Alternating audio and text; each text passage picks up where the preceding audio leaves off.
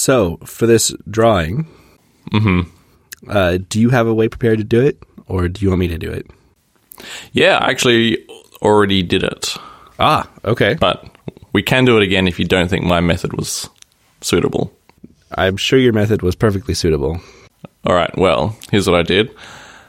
Firstly, I sorted the subreddit comments randomly twice, and then grabbed the top name, the top comment 2 times. And then I pulled up the screen of retweets from the Twitter and just did a random number generator to grab a name out of that, put those 3 names in a list, and then used a random number generator again to select one of those names. So if my procedure is correct, then that would have given the Redditors 2 chances, like we said, and the Twitter users 1 chance. Something like that. It gave the one Redditor that was picked 2 chances. It gave the one Redditor that was picked 2 chances. Huh? Right? Because you said you picked the top one, and then you doubled it up. And mixed it. No. I sorted the subreddit twice by random. Oh, I see what you're saying. So we had two Redditors and 1 Twitter out of that. I see. Okay. So, I mean, there could have been the same Redditor twice selected, but it happened that it wasn't. Right. So I'm not sure how mathematically perfect this procedure was. But I also don't think we have to be 100% scientific either. No, I think that's good and fancier than the method I was going to go with. So. Oh yeah, were you going to do the close your eyes and run a finger across the screen? Because I contemplated doing that. I got a bunch of scraps of paper in a hat. Okay. This user said, the functionality that opens up with AirPlay getting cracked is so awesome, it's a shame that Apple keeps it on lockdown, but I would be curious for Apple's reasoning here. All right. From user... Like the basement work. Basement work. That's the one. All right. So, happy 50th show. Fireworks. Crackers. Crackers? Party poppers. Yeah. And happy AirPods Pro to basement work. Man, that's exciting. Are you going to go ahead and send a note, or do you want me to send a note? You can do it, since you're going to have to coordinate the postage and whatnot anyway. That's fair. So I'll get a note put together and sent after the show. I'm not going to try to do it right now. Yeah, cool. All right. This person might be an Australian. I'm just seeing that they've got a few comments. Actually, no, they're active in the Houston subreddit. Well, that might be easy to get to. Houston, yeah, you could practically drop it off yourself. It's probably only, good 6 hours? Yeah. What a guess. That's an How awesome well do I know guess. my geography? No, actually, when I was holidaying in North America a couple of years ago, I had to do the drive from Houston to Tulsa. So I know roughly that distance. And it's roughly twice that distance to me. Oh, what? I'm pretty sure. I thought I did that in about 6 hours, though. Well, maybe I'm crazy. Let's see. Maybe I'm crazy. Let's see. Oh, you know what? I probably did like the scenic route, if there is one, and stopped a lot, though. Seeing as it was a holiday. That's possible. Tour, Let's road see. trip type thing. No, I was wrong. Well, I'm right in that it's twice the distance to Tulsa, but it's a good between 11 and 12 hours depending on which route you take. Okay. Man, it's a long drive. So, happy 50th show. I can't believe it's already been 50. It has gone past in an instant. It's more congratulations to you, since you're the genius behind the whole thing, the one that put the show together in the first place. Why, thank you. It's good to see my genius status acknowledged. Your brainchild has now grown to the age of 2 and survived this long. Yep. And props to you for sticking around for all this time. I'm just happy to find someone who likes talking about Apple as much as I do. Well, we started with 4 and, as expected, shrunk down. But kind of not as expected, it's still going, because I'm not sure that I thought I would find even one random person on the internet to talk with me fortnightly for 2 years. Yeah, I'm really excited that we've kept this up, and hopefully it is a long future.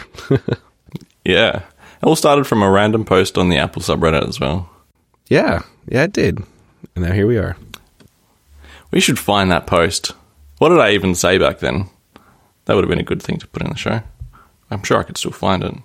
Oh, yeah. What would I search for? Who wants to start an Apple podcast? You could just go through your post history. Yeah, that's really long, though. Do you post a lot? Enough that it will take a while to find it. I'm certainly not going to be sorting my top. Hang on. Submitted. It won't take that long, surely. I could definitely just jump back in my comment history and find your post. That's going to be even worse, though. I don't comment very much. Oh, okay. I'm on page 4, and I'm at 1 year ago now. Okay. So I'm looking for around 2 years ago. Still 1 year ago. All right. I'm at show 008 when I posted it. Can't be far from here. Show 4. Okay, maybe one more page. Show 3. Show 2. Hey r/Apple, we made a podcast for you with 50 upvotes. All right, maybe one more page. Show 1. Now I'm just scanning in one by one in case I miss it. Riveting podcast material right here. I'll definitely try and crop it down. I don't know, maybe I passed it. Or I submitted heaps around the 2 year mark, I don't know. Let's see. Found it. Oh, wait, no, I didn't. Here we go. With 8 upvotes submitted, is there a date? 31st of December 2017. Looking for 2 people to start an r/Apple podcast. Hi all, is anyone interested in talking about Apple on a fortnightly basis over Skype? Discussing the top posts in this sub for the last 2 weeks and other Apple news that didn't make it, if that's possible, will be the aim of the podcast. You would need the ability to make a Skype call and record the audio locally, blah, blah, blah, blah, blah. Leave a comment if you're interested or if you have any input on the idea. And how much feedback did that post get? We had 28 comments. Oh, wow. Yours was, I'm definitely interested, ! And I said, can you DM me your iMessage address? Yeah, we had the Serial Vapist, so David, he joined in for a few months. And then Lord Mythoclast, so that's Christian, who joined in for a few months as well. Mm-hmm. And then there was the obvious person, the obvious comment saying, don't, I'll tell you why. Do you know how many Apple podcasts there are? Which I debated with him briefly and was actually downvoted for debating it with him. Well, there you go. Well, we showed him, I guess. We sure showed him. How many? I wonder if he says it's not going to be going in a few months. Hang on. I'm not trying to dissuade you. I'm just saying that far too many podcasts have simply been abandoned. People are far too busy these days. Yeah. Well, I think if me with 4 kids and you with 1 and another on the way can manage to keep this together, anyone can do it. Yeah, exactly. So that sounded like a tweet from Anchor because they're always tweeting stuff like that. Oh, are they? I don't follow them. Yeah, I stopped after a while because it got a bit much. Just like inspirational stuff about how you can make your own podcast too. Yeah, any mum can start a podcast. That sort of tweet. Yeah. So, well, and for those that believed in us, now we got free AirPods for the basement guy. Base work. Base work? And it's wasn't it? I don't know. Something with basement in it. Oh, sorry. It was basement work, but basement, base spelt with 2 S's, not B-A-S-E, so. Basement. Perhaps you would pronounce it basement. Whatever. Perhaps he plays the bass in the basement. Well, he works. Or the bass, if that's how, and he works. Or he's a fisher. Yeah. Yep. Could be fishing for bass. Well, they can do that with their new AirPods Pro. Although I heard that they seem to slide out of everyone's ears. So I wouldn't do that while I was anywhere near water. I saw that post saying that over time, the rubber starts to fit to your ear. And then we have an AirPods post to actually talk about. Do you want to save it till then? Okay, that works. That's the whole reason I put this AirPods post in there, so we can talk about the Tipgate. Tipgate, is that what they're calling it? That's what I'm calling it. Okay. Okay. Good morning. Good morning. Well, should we just jump straight into Tipgate? Sure. As it's famously called. From now on, famously called. Okay. I wouldn't be surprised, though, if that had been assigned to it already. Actually, that's not completely what this topic's about, but we'll get to Tipgate. The topic is that AirPods to hit quarterly sales of $4 billion, surpassing peak iPod sales. The quarterly sales of $4 billion. That is truly insane. Although that number is a little bit of a guess, because to arrive at that number, first they looked at, wearables and home as a reported figure from Apple, and then they minused the estimated Apple Watch sales, and that's how they arrived at AirPod sales. Right, and we can just assume that HomePod sales are zero, so everything left over is Apple Watch or AirPods. Oh, poor HomePod. It's just too expensive, I think. I agree, especially with you have things like the Google Home Mini that Google just gives away. Right, yeah. Every man and his dog has a Google Nest Mini. Right. I'll correct you there. Because they seem to be just like thrown at you when you walk into a retailer of electronics. You basically have to bring a shield with you. They're coming so thick and fast. And if you have any subscriptions to anything, Spotify will send you a free one. If you're a Google Fi member, you'll get a free one. I just saw an article the other day saying that YouTube Premium subscribers are slowly getting offered free Nest Minis as well. So, well, my telco has a rewards program, and they said 2 Nest Minis for 15,000 points, and just the fact that you subscribed to their rewards program got you 10,000 points already. So, yeah, they're basically giving them away for nothing. Wow. This really surprises a lot of people, I would assume, considering how many naysayers the AirPods had when they were first announced a few years ago. Everyone's saying, yeah, but they're perhaps even more wrong than like iPad naysayers or iPod naysayers. I mean, every category that is announced has naysayers, doesn't it? But that's true. Certainly had a few. Yeah, I mean, it's hard to have ever guessed that something that is just a small accessory could see quarterly sales at $4 billion. Something that you really can't buy unless you already own other Apple products. Someone in the comments said that like AWS as an entire business is either half or double AirPods. Either half or double? Doesn't know what they said in the comment. Oh, quick, Control F, AWS. Sorry, that's my Windows pass coming back. I don't even have Command F because I'm on an iPad. I just Command F to 8. No, I didn't. There it is. Amazon's AWS Lambda. No, that doesn't say anything about the next one down. The entirety of AWS is only twice the revenue of AirPods. Man. That was from Trillic, and then Superior Array says AWS is the internet, basically. And AirPods is half the business of it alone. Right. Yeah. Do you remember, this is probably maybe almost exactly 2 years ago, AWS went down for like a couple hours and like half of the internet was just gone. I don't remember that. Maybe it was more of a US thing.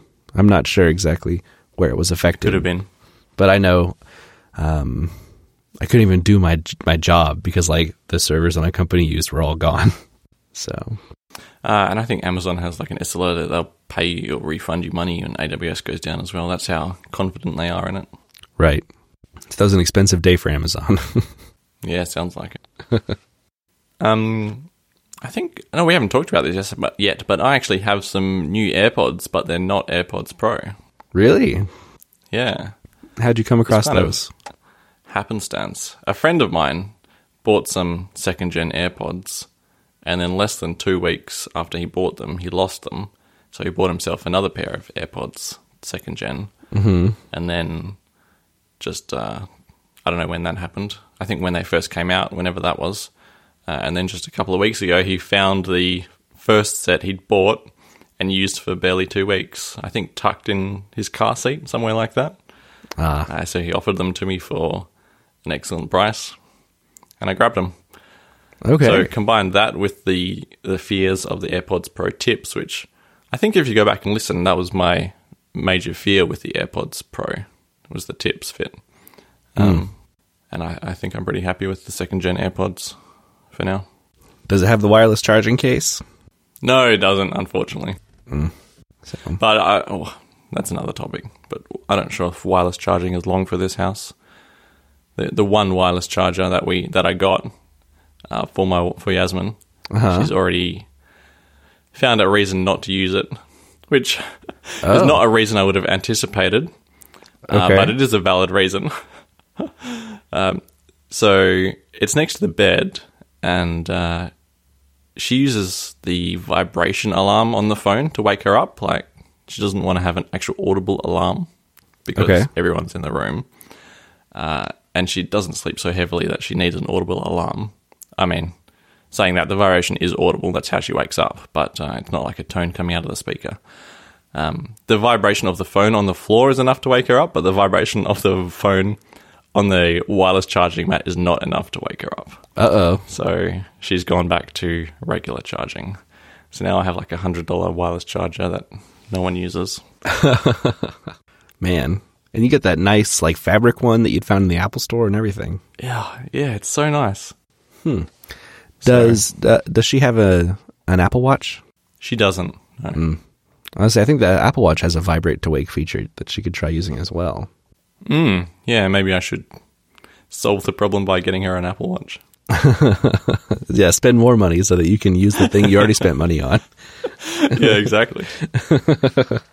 It's almost Christmas. That's the perfect time to be coming up with ideas. Yeah.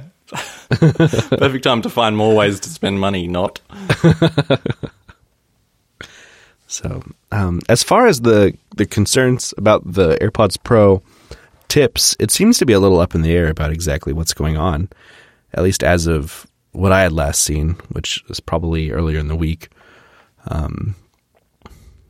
I wish I still had the post, but it seemed to be to the effect, or was at least implying that the tips eventually kind of fit to your ear, and then they would slide out because they weren't pushing against your ear as much. But I had seen in the comments that it seems maybe more of a case that like oils are getting on the tips causing them to slide out, and if you take the time to like wipe the tips off, they stick a lot better afterwards. It sounds exactly like what the previous Apple wired in-ear earphones did, for me at least. Oh, really? Is that, yeah, I'm not sure if it was oils, but they would fit pretty well to start with, and then slowly over time they would get worse and worse at staying in your ear, to the point where every 5 minutes you kind of had to push them back in, which isn't the most comfortable of processes, to make sure you had that fit. Otherwise they would just kind of sit in your ear like regular earbuds, which is not the point of having them at all. Right. So hearing this from quite a lot of people, and they're saying that the ear tip fit test is failing as well. Like it'll work, and then the same ear tips will then fail a week later because of this problem. Right. Yeah, it does sound like a real problem. Maybe with the material that Apple's using. I don't know, it's just silicone or whatever. I did see this feedback when the AirPods Pro were initially announced. A lot of people were disappointed there wasn't a foam tip option, which I suppose is supposed to maybe work a little better at avoiding this exact issue. Yeah, I've got a slight problem with the foam tips in that they do get dirtier. I mean, they both get dirty, but foams are much harder to clean. Yeah. But, I mean, third-party options for the AirPods Pro probably already exist. And if they don't, they've got to be coming soon. I mean, if they don't, it's $3 for a whole new set of tips. Hopefully they're not failing at a fast enough rate that price becomes, limiting. But if you need one like every 6 months or something, $3 here or there, so your AirPods fit better, seems reasonable to me. Yeah, but it still shouldn't have to. You shouldn't have to buy new ear tips just because they're, I guess, badly designed if this is what's happening. Right. The best kind of ear tips that I've worn are like a triple flange design. Like they have a small ear tip, then a slightly bigger one, then one behind it. Kind of like... Oh, okay. I don't know if you imagine like a soft serve ice cream, but just like 3 neat circles. Right, I'm familiar with the design. Okay, cool. Yeah. Yeah, they seem to be the best that I've ever worn for staying in ear, but they're also like the hardest to get in as well because they tend to go like a long way into the ear, and then getting them out is also a bit of a hassle. But yeah. So now I'm worried anyway about buying AirPods Pro. Right. Well, I guess if the regular AirPods suit you well enough, then it won't be an issue at all. They do suit me, but also they're no good on like a plane, which is where I typically use the in-ear type AirPods. And you're definitely not going to buy them still. Right. Yeah, the in-ear headphones just aren't comfortable to me, and I have no desire to upgrade. On the AirPods second gen, though, I do enjoy the Yo Siri command. That's very nice to have. Oh, right. Yeah, I forgot that was a new feature. And besides that, are there any other benefits? Not that I remember. It seems slightly faster at activating the microphone. That might be just a side effect of it listening for the Siri command. That's like always primed the microphone. Right. Besides that, I mean, I certainly haven't noticed any improvement in all right. So the connecting part of things. Well, the big advance is that it uses the H1 chip instead of the W1 chip. Then everything else is just what comes with that chip. So Yo Siri comes with the H1 chip. Allegedly 50% more talk time with the H1 chip. And then the last bullet point is it's supposed to be twice as fast at switching devices when you're going from your phone to a Mac or whatever. I don't think I would have observed that. Yeah, although I haven't been scientific about the test. I certainly never thought the first gen was slow when I used those, so. Oh, really? Oh, well, I think it's slow as anything. Really? Horribly slow sometimes, yeah. At switching devices? Yeah. Can take like 15 seconds sometimes. It's ridiculous. Well, that hasn't been my experience. I did have at the end of the first AirPods life, they started to really have trouble pairing and sometimes refused to pair at all, or only one would pair, which I kind of attributed to maybe just bad batteries at that point. But once I got the AirPods 2, everything was back to the way I remember the AirPods 1 being when I first got them, which is I tap on them in my Bluetooth menu and I immediately switch to that device. So maybe I'm lucky. Yeah. I think we'd have heard more complaints if my experience was like the standard, so it's probably more that I'm unlucky. Unlucky twice over if you're having the same issues on these? Yeah, I'm not sure if I'm having like 15 seconds. Although I don't really use them with my phone a lot, so, and only having had them for a few weeks, I don't have enough anecdotal data to really complain yet. Maybe they are better. I'll report back in 3 shows' time, okay? 3 shows, okay. 3 shows. Nail it down, 53. So the middle of February, we'll talk about it. Okay. So 3D mask or a 3D mask or photo fools airport face recognition but not Face ID from 9to5Mac via some AI firm that did a lot of testing with a mask. Mm-hmm. They did it at like mobile payment things around China. I think it was China. At least it was like from WeChat and Ally Pay. A few services that use your face to authorize payments. Mm-hmm. A public transport system, and even the face detection at Schiphol Airport. as well, and all were fooled by a mask, but Face ID wasn't. Apparently because Face ID looks for some sort of muscle movements in the face. Actually, the one at Schiphol Airport was just a picture, not even the mask. It was just a picture on someone's phone. So that was enough to authorise entry into the Netherlands, apparently. A little worrying. I don't think... Nobody hates the Netherlands. I don't think this is exactly news. I remember when the iPhone 10 was announced and Apple was talking about Face ID, one of the very first slides they had up was the big wall of masks they used for testing Face ID to make sure it couldn't be tricked by stuff like that. So I'm glad it's being verified by third parties that what seemingly appear to be fairly realistic looking masks aren't capable of fooling your phone. And that's probably a level of security more than I'm even worried about having, because I don't think anyone wants what's on my phone enough to go out and make a very accurate face map of me. So yeah, the article said that the making of the mask was quite an intensive process, which I can imagine because it looked quite good. Right. So yeah, you've got to be doing some Mission Impossible level stuff to really worry about it. Right. Yeah. Although in the dystopian future that sounds like current day China, where you pay for everything and authorize everything with your face, it's a little bit more worrying. Like, one day are we going to get on the train and have to look at a camera to authorize payment?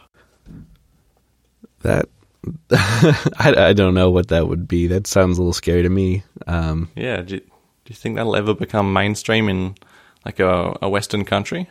Maybe in time. It seems like China and Japan, as far as kind of some of the stuff like this, they're 10, 20 years ahead of Western countries and will eventually adopt that.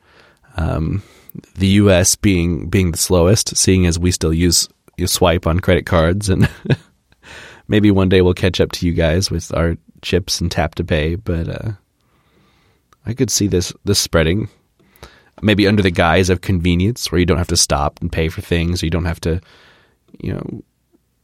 I guess that's really the big thing, is stopping and pay for things in any context, whether that's boarding a train or getting groceries from the grocery store.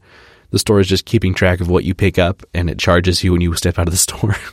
Yeah, I think you're bang on. That's exactly how it's going to infiltrate. If it is, it's going to be the promise of the convenience of it. Mm-hmm. And if it lives up to that, because everyone knows that everyone is just a sucker for convenience, really. But, man, how advanced would face detection need to be for anyone to roll that kind of technology out with any confidence? So to tie your face to your bank account and hope that it doesn't accidentally get triggered by someone like your brother, that would take a lot of convincing, for me at least. That is one of the compromises, isn't it, of Face ID? Because the odds of it matching just some random, I can't remember the stats when they announced it, but they're smaller odds than Touch ID, except when it came to your identical twin or a family relative. Right. And then it was a lot higher, wasn't it? Right. Yeah. Because kind of your facial topology is really like the sum of the parts that you inherit. So it's you're going to have a very similar face, especially to your siblings, and then maybe a little less so to your parents, and then the opposite direction as well. And so in case identical twins, it's, I think, at least the way people were talking initially when Face ID came out, it seemed more likely than not your identical twin would be able to unlock your phone. But I haven't heard any updates on that in the last couple of years, whether or not people are still testing that, or if the fact I haven't heard anything about it means that maybe Apple's fine-tuned it a bit. That's not the case anymore.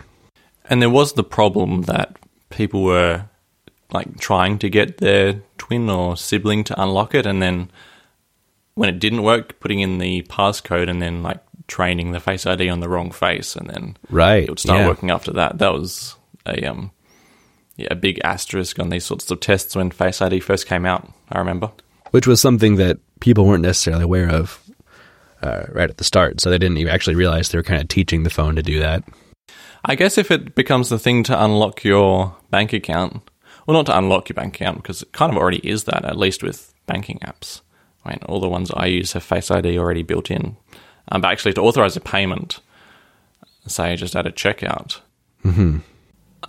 Is it more secure to know that you might be able to use your sibling's account, or if it was back to fingers, that just some random somewhere in the world could authorize the payment? I mean, that's I'd argue kind that of Touch ID would be more secure in that case. I think that's fair. That's kind of the case now, though. If someone took my phone, if my brother, my brother and I don't think that's similar, but if we did, and he took my phone, he could use my credit cards on there with Apple Pay. So I think the real security lies in having one device looking for one person's face, and if you're not that one person, it won't work. I think it's a lot scarier when you do a general application where you have this massive camera system that's tracking everyone and it's trying to tell who everyone is, because it's a lot harder to be precise in that case, whereas you have one device really fine-tuned to you specifically. Yeah, okay. You said Japan back then had, a few minutes ago you said Japan had this sort of thing. Was that in the article as well? No, I was making a broad statement that Okay. some of the Eastern countries like China and Japan tend to be, maybe 10 years ahead of us technology-wise in general. Gotcha. So yeah, I don't tend to group Japan in with China too often. They seem like somewhere between Eastern and Western in my mind. Oh, really? And less communist. Sure. So there's vending machines for everything in Japan. That's the coolest thing. Yeah. Yep. Did you know in Japan you can buy Coke with extra fiber? Extra fiber? Uh-huh. No, I did not realize that.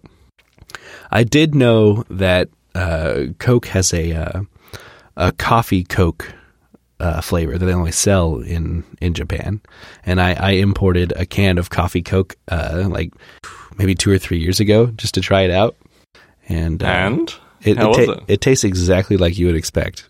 It tastes like someone mixed coffee with Coke. Okay. Which was surprisingly not terrible. It wasn't undrinkable, but it wasn't something I elected to order more of. Not something you can see taking off in North America? No, probably not.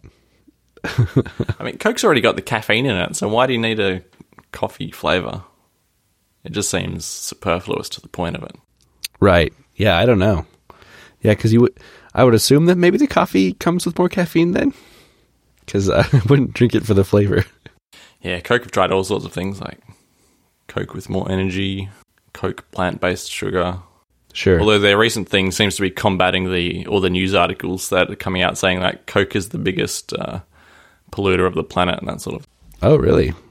Biggest producer of plastic or something like that, something along those lines. But every ad I see from Coke now is how recyclable the bottles are and how environmentally friendly the company. Right. Yeah, they're on 100% damage control. Yeah, I see. It's Coca-Cola named the world's most polluting brand in plastic waste audit. There we go. Thank you. That was just within the last couple months. Man, that doesn't surprise me, especially when you consider all of not just Coke, which I think is probably the world's most popular soft drink, but then of course they have all the other companies like Dasani. They sell bottled water, and I don't know all their companies, but they do have other brands as well that are selling drinks. Right. Yeah, 50% of the products, if not more, in a drinks fridge are produced by Coke. Right. Anyway, what was the topic? We were talking about Face ID. I'm not sure I have anything else to say on Face ID. Yeah. I think Apple's done a good job with their face scanning technology, and they still seem to be in the lead as far as face scanning to do anything, but especially in the realm of unlocking devices. So it's cool to see them innovate in that way, and I'm still very happy with Face ID.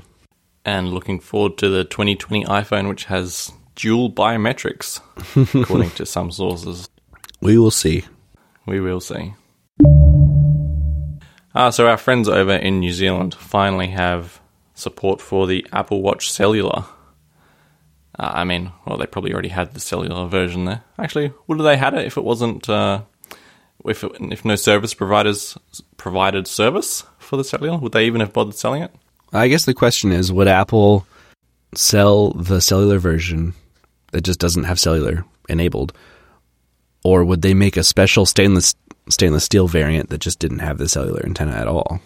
Considering, the SOS function is now an international feature and that requires cellular, then I would say they would have sold it anyway.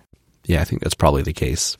It's probably cheaper for them too than to design a New Zealand specific watch. I mean, and they must have been working with some carriers to provide it as well. But, yeah, hooray for New Zealand. It's so surprising to me to hear that New Zealand is just now getting it. This is probably the dumb American speaking, but when I group New Zealand and Australia together, and in most things, so we don't. I don't think New Zealanders do either. Yeah, that's fair. I'm sure it's just me. But it is fair that the rest of the world groups us together because there are a lot of similarities and we are very close by. And Right. New Zealand's not very big either. You guys should just unify and form one big country. What would you call us? New Australia? New Australia. Aussiland? Aussieland. There you go. You got to do it. All right. I'll have a chat with Jacinta, the Prime Minister. No, you just need to run for Prime Minister yourself. This is your campaign right here. Aussieland. Prime Minister of New Zealand or Australia? Or of the joint thing? Maybe that's how it's going to happen. You run independently for Prime Minister of both, and you win. And then as Prime Minister of both countries, you unify them. Or I just split off from the current mainstream governments and start my own government, which encompasses both countries. Kind of like how crazy tinfoil hat people move out into their sticks and then just put a flag in the ground and call it independent. Right. Do you have those? Oh, yeah. I bet you do. Yeah, that's a worldwide thing.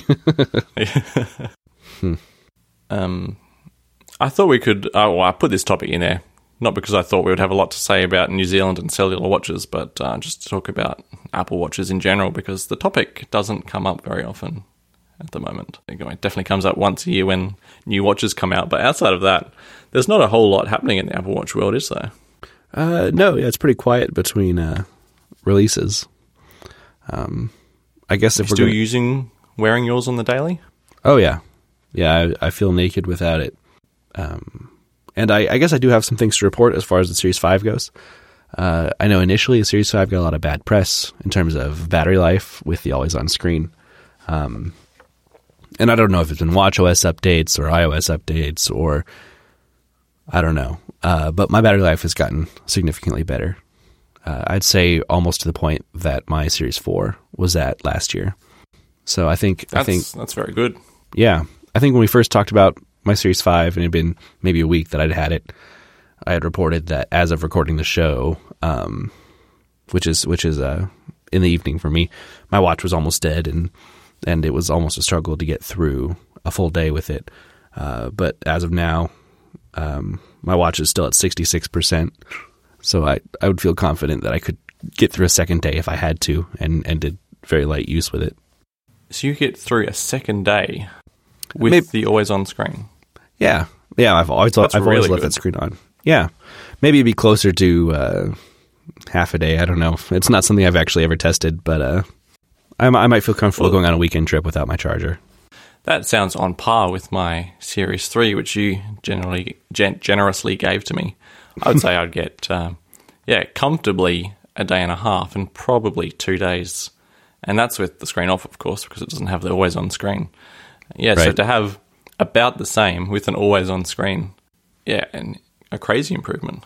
Yeah, and for that to come mostly in just the new display controller chip, because outside of that, the Series 5 is almost completely unchanged from the Series 4 internally.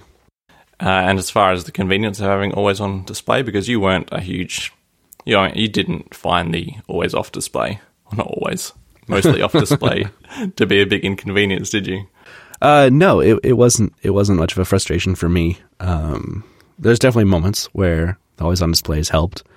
I know initially I kind of found it more frustrating than anything, and I think it's because I don't know if Apple had changed something with their wrist raise detection or what, but I'd raise my wrist and the always on wouldn't switch to like the full active mode. So I'd try interacting with the watch and it wouldn't let me because it was still in kind of its low power mode. So I'd have to tap the screen to wake it up and then interact with it. And then I would have the opposite issue, which I think is what mostly contributed to the battery drain, was I'd put my wrist down and the screen would stay on. And I'd find, even after having my wrist sitting on a desk for 10 minutes or something, I'd look down and see the screen is still on full brightness. And I think that was a big contributor to battery drain initially. Yeah, and there were a lot of reports of similar sorts of things when WatchOS 6 was in like the 0.0 and 0.0.x release days. But it all seems to have stabilized now, including for my watch. Yeah, I'm very happy with it now. I still occasionally have this problem, which seems to have existed since WatchOS 1.0, in that sometimes when you raise your wrist, it takes like a fraction of a second to activate the screen. And some people see this more than others. But I know when it's working perfectly, it just comes on instantly as soon as you raise your wrist. But every now and then I just see that it waits just a little bit, and that can be frustrating. Huh. I know listening to the talk show podcast with John Gruber, he had that with a few of his watches, and I think that sounded like one of the main reasons that he doesn't wear the watch is because he's got this little delay. But it sounds like he has it almost every time that he uses it. So it's kind of worrying that sort of thing still exists since WatchOS 1 and we're at WatchOS 6 now, and it still occasionally does the same thing. I don't know what's causing that, but well, yeah, it can be annoying. Well, moving forward, whether or not Apple ends up fixing that issue, it's certainly less of an issue now that you can see your watch either way. So always on screen is very helpful with that. Speaking of, say, getting a watch for Yasmin, do you think like a Series 1 is still a valid purchase in 2019? End of 2019? Does the Series 1 support WatchOS 6? Yeah, I think only... Oh, actually... I thought... WatchOS 5 dropped the Series 0, didn't it? Right. Because it doesn't have things like activity sharing, which came in... or does it? Let's see. It says it will be compatible with Series 1, 2, 3, 4, and 5. So... Okay. It's quite impressive. That is. I wouldn't trust it maybe to get WatchOS 7, though. No. That'd be surprising. So... What was the difference between Series 1 and Series 2? I don't remember anymore. Wasn't it the 2 had the... they both got the new processor over Series 0. But didn't the 2 have a GPS, whereas the 1 didn't get the GPS? I'm fairly sure that was the main difference. The main difference between Series 1 and 2 is the second generation uses a new display that's twice as bright at 1,000 nits. Yes, and that. Mm-hmm. Series 1 is splash resistant. I think the Series 2 is waterproof. Although I wore my Series 0 right everywhere, surfing, diving, in the shower every day, and never had an issue from day 0 to day 364. Yeah. GPS, waterproofing, brighter screen. That seems to be it. I think for the most part, it'd be hard to go wrong with an Apple Watch. I know it's one of those products where I don't necessarily worry about having I do because I'm crazy, but I wouldn't recommend to most people to worry about maybe having the latest and greatest processor. I'm sure there are apps exist that use it, but I don't find a need really to use apps at all on my Apple Watch. It's great for notifications, quick text messages, setting a timer, or whatever Siri can do, but I don't download apps and feel the need to use them ever. Apps are the worst part of the Apple Watch, easily. Right. Because if anything takes more than a second or two, firstly, you've got your arm and your wrist in this stupid position that gets tired very quickly. Mm-hmm. And you're probably waiting for something because I haven't experienced the latest watch, but I can imagine that they're not like snappy fast, especially when it comes to networking type things. If it takes more than a few seconds, then I'm not going to be doing it, more than likely. You'd be better off to have your phone pulled out to do it than to wait on your watch. Right. The only time that I am doing something on the watch for more than a few seconds is when I physically can't get to my phone, and it's the only option. But 9 times out of 10, probably even 49 times out of 50, I'm going to reach for my phone, unless all I needed to do was glance at something. Right. And even for that limited use case, it's surprising to me how nice it is to have the watch. It is so nice, isn't it? Yeah, not to have to pull your phone out every time it vibrates. It's kind of nice to be able to just glance at your watch, see it's not important, and get back to your life. Whereas pulling your phone out, it can be easy to get sucked into that or anything else. So it's definitely a life improvement. I think my biggest use case for the Apple Watch is in the case of like sitting in a meeting in an office space where you wouldn't want to pull out your phone, but I can get a message and quickly tap a canned response without pulling my attention away from that meeting longer than I have to, and that's probably the main way I use my watch.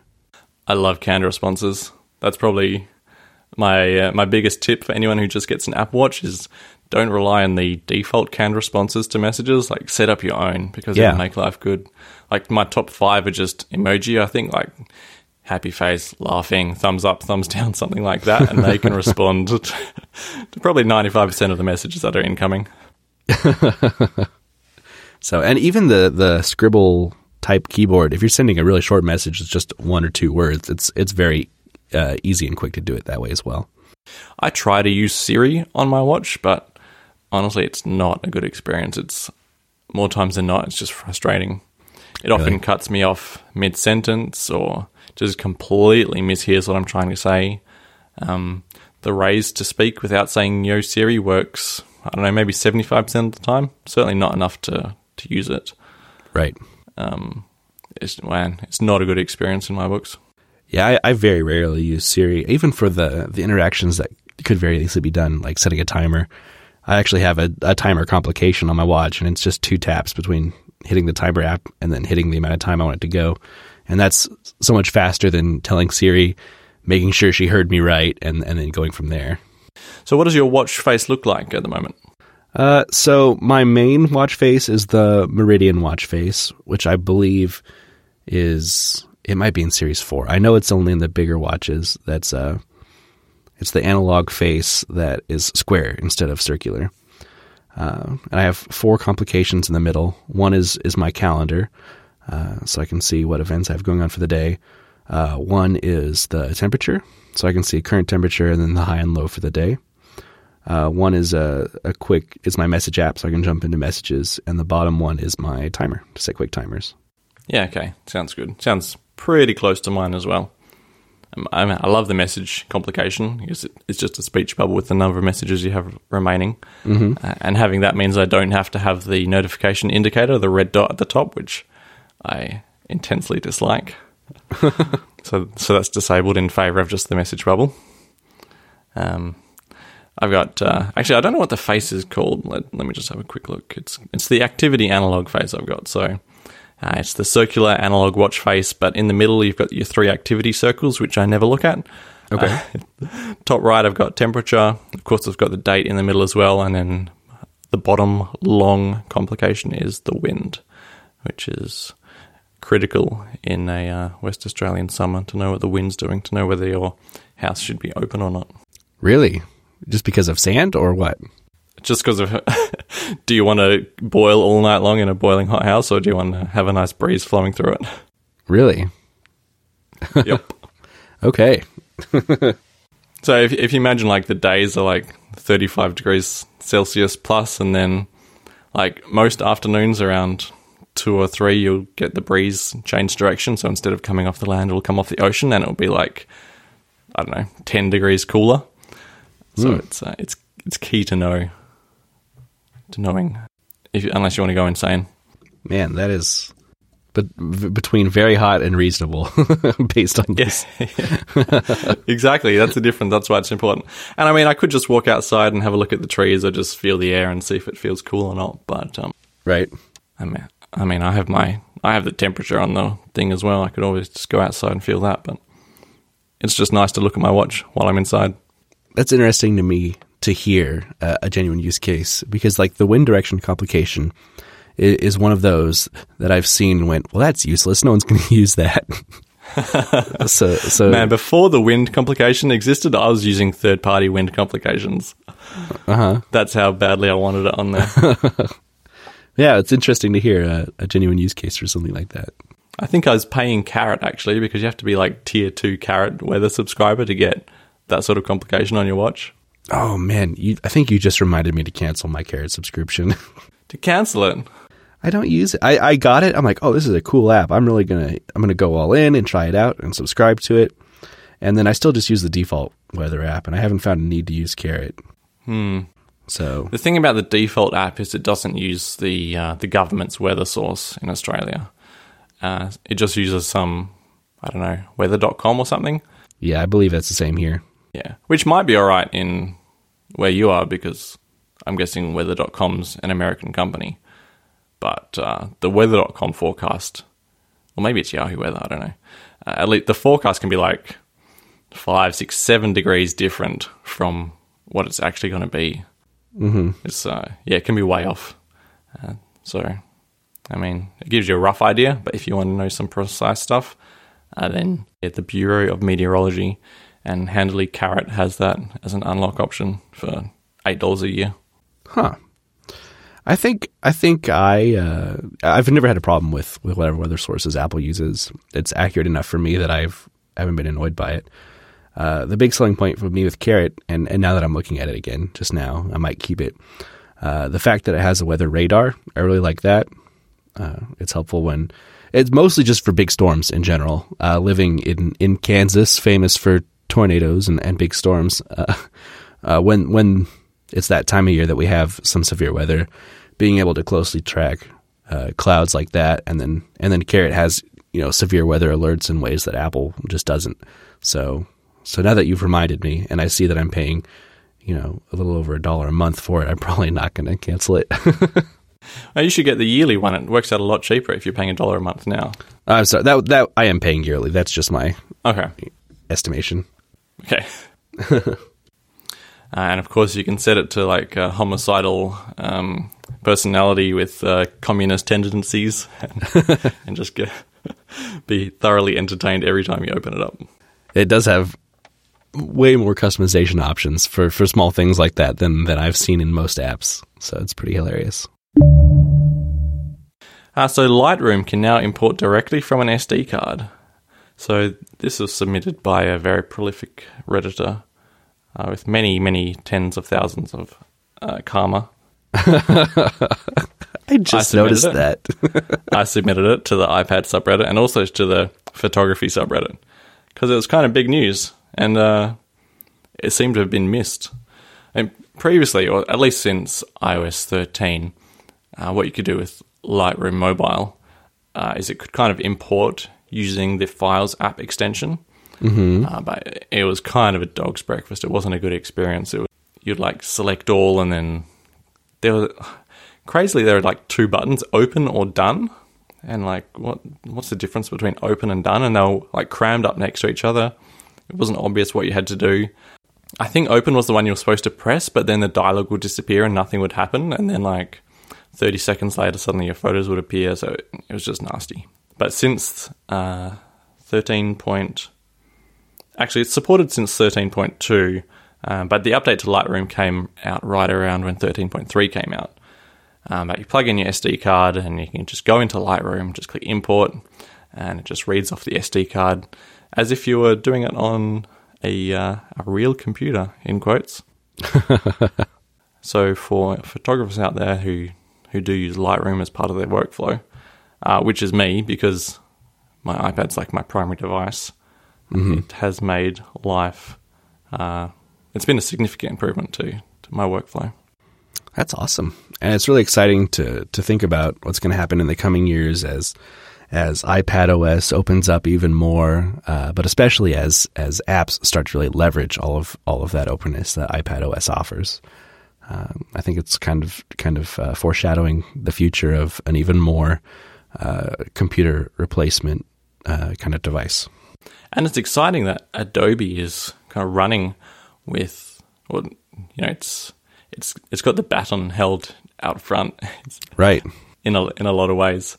I don't know of any other apps that can import directly from the SD card. I mean, besides Photos.app on the iPad. Yeah, Adobe's leading the way in a few different things. They seem to be full speed ahead in Photoshop, mm-hmm. and bringing that. even though it's a bit limited at the moment, but it's pretty early days. Lightroom is regularly adding features from the desktop app. Quite sure if they're at feature parity, but they're not far apart. And I don't know, Adobe has like a million other apps which I don't use and don't even know what they do. So, yeah, they seem to be all in on iOS for sure. And not just iPad, like even the iPhone on my iPhone SE, like I've got nearly, I think every single feature that Lightroom on the iPad has been crammed onto the iPhone SE screen as well, which is kind of ridiculous, but also very handy when you just need to do a quick thing when you're out and about. Sounds like a nightmare to try to do anything on that small of a screen. It's an experience, that's for sure. That tiny and smashed to bits, and I couldn't work on that. I was using my phone next to someone who was into tech the other day, and he goes, "Oh wow!" And I said, "Yeah, I know the screen is scratched. The screen is smashed." And he said, "No, it's an iPhone SE." He was more excited about that, just the fact that someone was using an SE. Yeah, as excited if you were to see someone like still using an original iPhone out and about. Yeah, pretty much. And then he gave me the argument for having the small screen size and that sort of thing. It's pretty cool, right? I wish Apple would embrace the iPad as a desktop replacement as much as some of these companies like Adobe have. I would love to see some version of Final Cut brought to the iPad, a version of Xcode on the iPad more than just the playgrounds. I think that Apple will be it'll be much easier for them to sell the idea of this being computer replacement if their own pro software is running on the iPad as well. Yeah, and to paraphrase a quote, which I don't know where it came from originally, but like a software platform isn't fully fledged until it's self-sufficient. So until an iPad can write iPad apps, then it's just an attachment to another computing platform, really. Right. And I don't know how valid that is because I'm not a developer, but it sounds good. There's definitely merit to it, and just the idea of the no compromise development experience, where instead of writing an app on a Mac and then running it in a simulator, or if you're lucky enough to have a physical device running on that, but still having to use a simulator for every other screen size or OS version or whatever, the fact that you could write an app on the device and then it runs natively on that same device with no emulation. I mean, maybe you could emulate screen sizes with letterboxing or things like that. I think that would be an ideal experience for writing apps. Yeah, I think to write apps, the iPad's got to have a bigger screen size available. It's because it's got to be pretty limiting at the moment to have code on the screen and one or two sidebars, and then also the app itself that you're running. Although I guess the app itself could be just, the app launches into its own full screen thing. Right. And then maybe you have a debugging console running next to the app. Yeah. Even in like a slide over. Yeah. There's definitely people that write apps on the 13-inch MacBook Pros. So I think the 13-inch iPad Pro should be able to do it at least reasonably comfortably.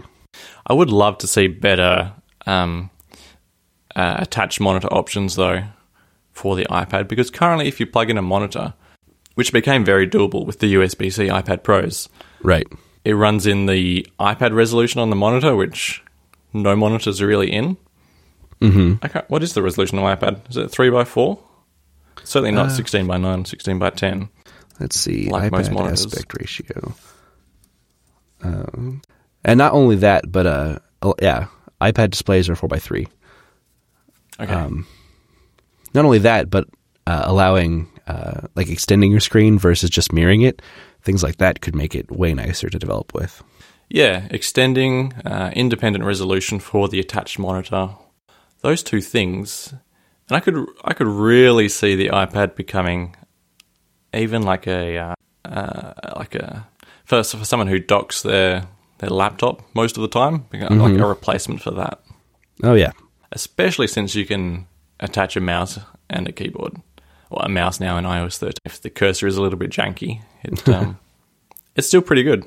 Yeah, I think that is the direction we're heading with this first version of iPadOS, really foreshadowing a future like that, where you can sit down and dock your iPad and use it in a more professional environment. That seems to be exactly what Apple's implying that they think the future of the iPad is, and I'm really excited about it. The only thing that's stopping me from using a mouse with mine at the moment, my typical setup is just a keyboard plus touching the screen. If the Magic Mouse would scroll, then I'd be all over that. But Right. Unfortunately, there's no scrolling functionality with the Magic Mouse and the iPad. So yeah, it just is more, I don't know, user-friendly, I guess, just to touch the screen and type when you have to type. You've got to imagine Apple has some kind of reporting going on behind the scenes, like how many people are actually using the cursor feature in iPadOS. And I think if they see a high enough adoption rate, they're going to have to put more resources into fully fleshing out the idea of mouse support. So you're saying I should just keep using mine to add to the statistics? I mean, not necessarily. I'll just leave it paired and in my pocket so it jiggles around all the time. This is what we do. We're going to leverage the whole Apple Show community. Everyone start pairing your mice to your iPads, and they'll get 12 more people on their charts. Exactly. The final topic, which is actually the first topic, but I just jumped over it, is that iFixit has reported on the MacBook Pro tear-downability. The Mac Pro. Quote is, "Beautiful, amazingly well put together, and a masterclass in repairability." So, just as Apple promised, it was modular, not in quotes, but it is truly modular, even more modular than I think more modular than some people expected. Yeah. I think they only gave, two criticisms, that the SSDs are custom made by Apple's and paired, I think, with the T2 chip. But of course, you can add SSD storage to it a number of other ways, so Right. it's barely a downside. There was another, the CPU, I think they said was a little bit hard to get to, but I don't know, that's a pretty major upgrade. And the one last downside is the documentation and the fact that some things that were easily user replaceable were noted down as take it into Apple to have it done. Besides that, it seems to be pretty much thumb screws and latches, and you can do whatever you want to the machine. Right. And since I've been working on my Mac Pro over the last couple weeks, it's really cool to see how much inspiration. I mean, even from the outside, just looking at the case, you can see that they drew a lot of inspiration from their older Mac Pro. But I hadn't necessarily worked on one. I've never worked on one. I've seen the insides before, but to do so and see that there's no screws on anything. If you wanna replace the CPU, it's literally just a tray that slides out and you slide a new one. And if you want to replace the GPU, there's a thumb screw and a latch that you undo, and you can. And it's amazing how easy it was back then, and it's really cool to see them reintroduce that with this year's model. I really like the fact that the securing mechanism for all the PCIe slots is just one slider. So one screw, slide it, they're all unlocked, and you can jiggle them around as you see fit, instead of having a single screw for every single slot, which is the case in a lot of PCs. And that was the same case in the older Mac Pros as well. So, that kind of convenience and really thought about the end user in that way is something we haven't seen from Apple in a really long time. It seems like also the wheels and the feet are easily removable just with a Torx screw. So maybe there will be an aftermarket of third-party wheels available. If you want to pay $400 for them. Yeah, this is a really impressive computer all around, not just repairability-wise, but watching tech reviewers and professionals both trying it out and just being blown away by what they can do with it it's inspiring to me, but in such a I don't know, a non-physical way, because to think of all the creativity that's unlocked with a computer that's powerful makes me want one. But I know that I couldn't even, begin to fully utilize the power of a Mac Pro, whereas a 5-year-old computer will easily handle all the work I do, for the most part, at least.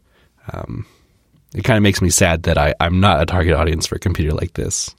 I think 80% of the fun for us is just like setting up or configuring or building it, even if it is. That's right. The 2010 Mac Pro. Which year do you have again? Mine is a 2010, yeah. Yeah, the 2010. I thought so. Yeah, 80% of the fun is actually, buying the components and getting it in there and researching it and making sure you've got the optimal build and best bang for your buck. That's right, yeah. That's where I have the fun. I'll let the creatives do the boring part of actually using it. And speaking of bang for your buck, this Mac Pro that I've been using and building up, the 2010, it's incredible to me how well it runs still. At this point, it's not the computer I bought in almost any sense, except for the case that it came with. I've doubled the RAM to 32 gigs. I upgraded the CPU. I went from the quad core 3.2 gigahertz to I ordered a 6-core 3.46 gigahertz Xeon from eBay, and then the seller sent me the 6-core 3.33 gigahertz variant, which is disappointing, but still much faster than the CPU I got, and I got half the money back from the seller. So it ended up being a really good deal anyway. Oh, nice. Yeah. So that ended up being perfect for me still. I upgraded the GPU to an RX 580, which the 580X is what comes in today's Mac Pro. So to have basically a new GPU with 8 gigabytes of VRAM and full metal support is incredible. I've replaced the wireless Wi-Fi and Bluetooth with a modern Wi-Fi AC chip and Bluetooth 4.0, and even put a long-range antenna on the back in one of the PCIe slots so that I can get good Bluetooth coverage. I've put in 6 terabytes of RAID storage, and I did a little bit of fiddling to get Catalina run on it because it's not officially supported, but there's no reason it shouldn't be because it runs at perfect speed. The CPU is barely under any pressure to run it. And then my end goal of this was if I could still use Xcode and write modern apps with SwiftUI, I'd consider it a success. And I've been able to do that super easily. I've been playing around making some watch apps with SwiftUI just this last week, and I have the Xcode running and a simulator of every Apple Watch running all at once, and it doesn't care. It runs perfectly. Wow, those simulators tend to use a lot of resources, so that's impressive. Yeah. I saw you tweeted at Will, or not at Will, but an Apple Watch question. So are you going to share your whatever you're building with us? It's not very impressive. It's a tool for singers. So at least in barbershop, and I know some other competitive singing ensembles settings, before everyone sings, they blow a pitch pipe so everyone can get in tune with each other. I thought, wouldn't it be nice if the pitch pipe was on your wrist?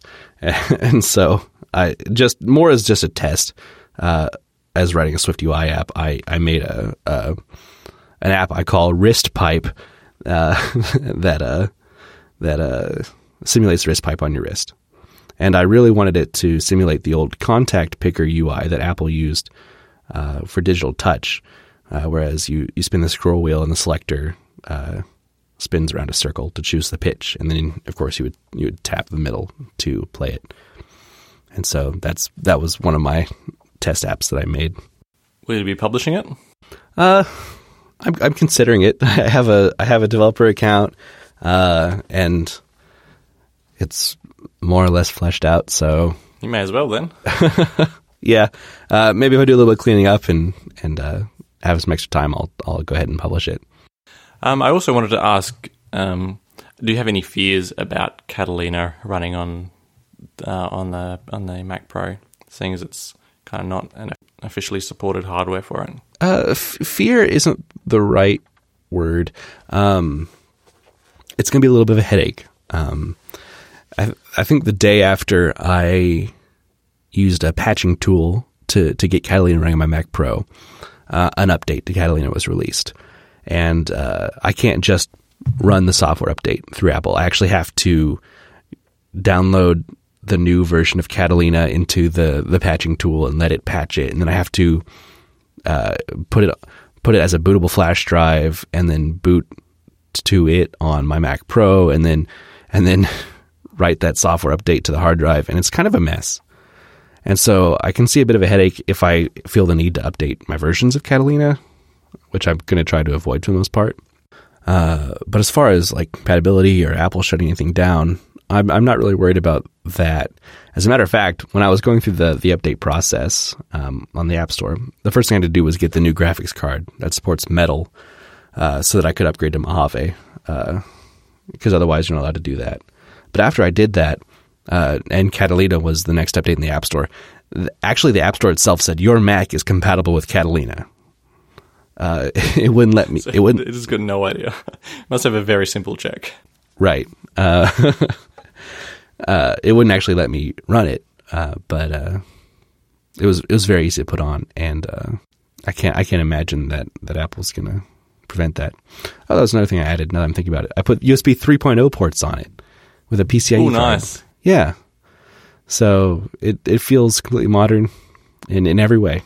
So at least when you need to install macOS from a flash drive, it's doing it really quickly. It would theoretically if I owned a USB 3.0 flash drive. Oh, what? You don't? I don't think I've bought a flash drive in like 10 years. I actually bought one the other day. It's like one of those double header ones, like USB 2 on one side. Well, not, no, USB A on one side, USB C on one side. Of course, both are USB 3. Oh, nice. But it's kind of handy now that the iPad supports external storage. It's like, it's reuseful. I feel like I've gone back in time. I guess I've I've just relied on AirDrop for everything like that. And that was the big reason I needed to upgrade the wireless card in the Mac Pro, so that I could use things like AirDrop, because that's my main way of transferring files.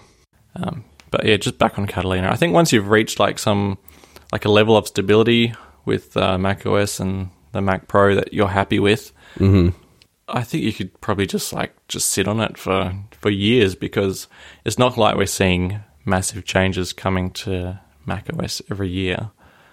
Even Catalina doesn't have too many compelling features. Although, like, if you're doing developing work on it, then maybe improvements to Swift UI and Catalyst could be compelling. But in terms of just general user-facing features, it's not like they're coming thick and fast anymore. Right. Yeah, I think the general trend of Apple is that I actually think Catalina was a bigger update. The ability to run Catalyst apps is a big one. Whereas if I was stuck on Mojave, there's a lot of things that I just wouldn't be able to do. Whereas I think Catalina is kind of like a version 1 of being able to run Catalyst apps and things like that. And I think I've got a good, 3 years or so before there's the next big change that I'm going to have to get a new computer to support, probably. Oh, the odds of someone hacking something together to run, what are we calling it? Death Valley next year or in 3 years or whatever, are probably pretty high as well. Right. I'm sure there's a lifespan to this Mac as well, though. I think the only way I could make it any faster is to put a second version of the CPU I have in it. There's dual CPU variants for this CPU trace. But even then, I'm kind of maxed out in terms of single core performance, and so it's definitely on the downward slope in terms of its life now. Whereas even if I could get it to run it, it's not going to run it as well as I would hope. This project of yours really inspired me to start looking for a Mac Pro of my own. Right. Okay. What I discovered is that if you're looking on the local classifieds, Gumtree, people don't know what a desktop computer is compared to a laptop computer. People don't know the difference between a Mac Pro and a MacBook Pro.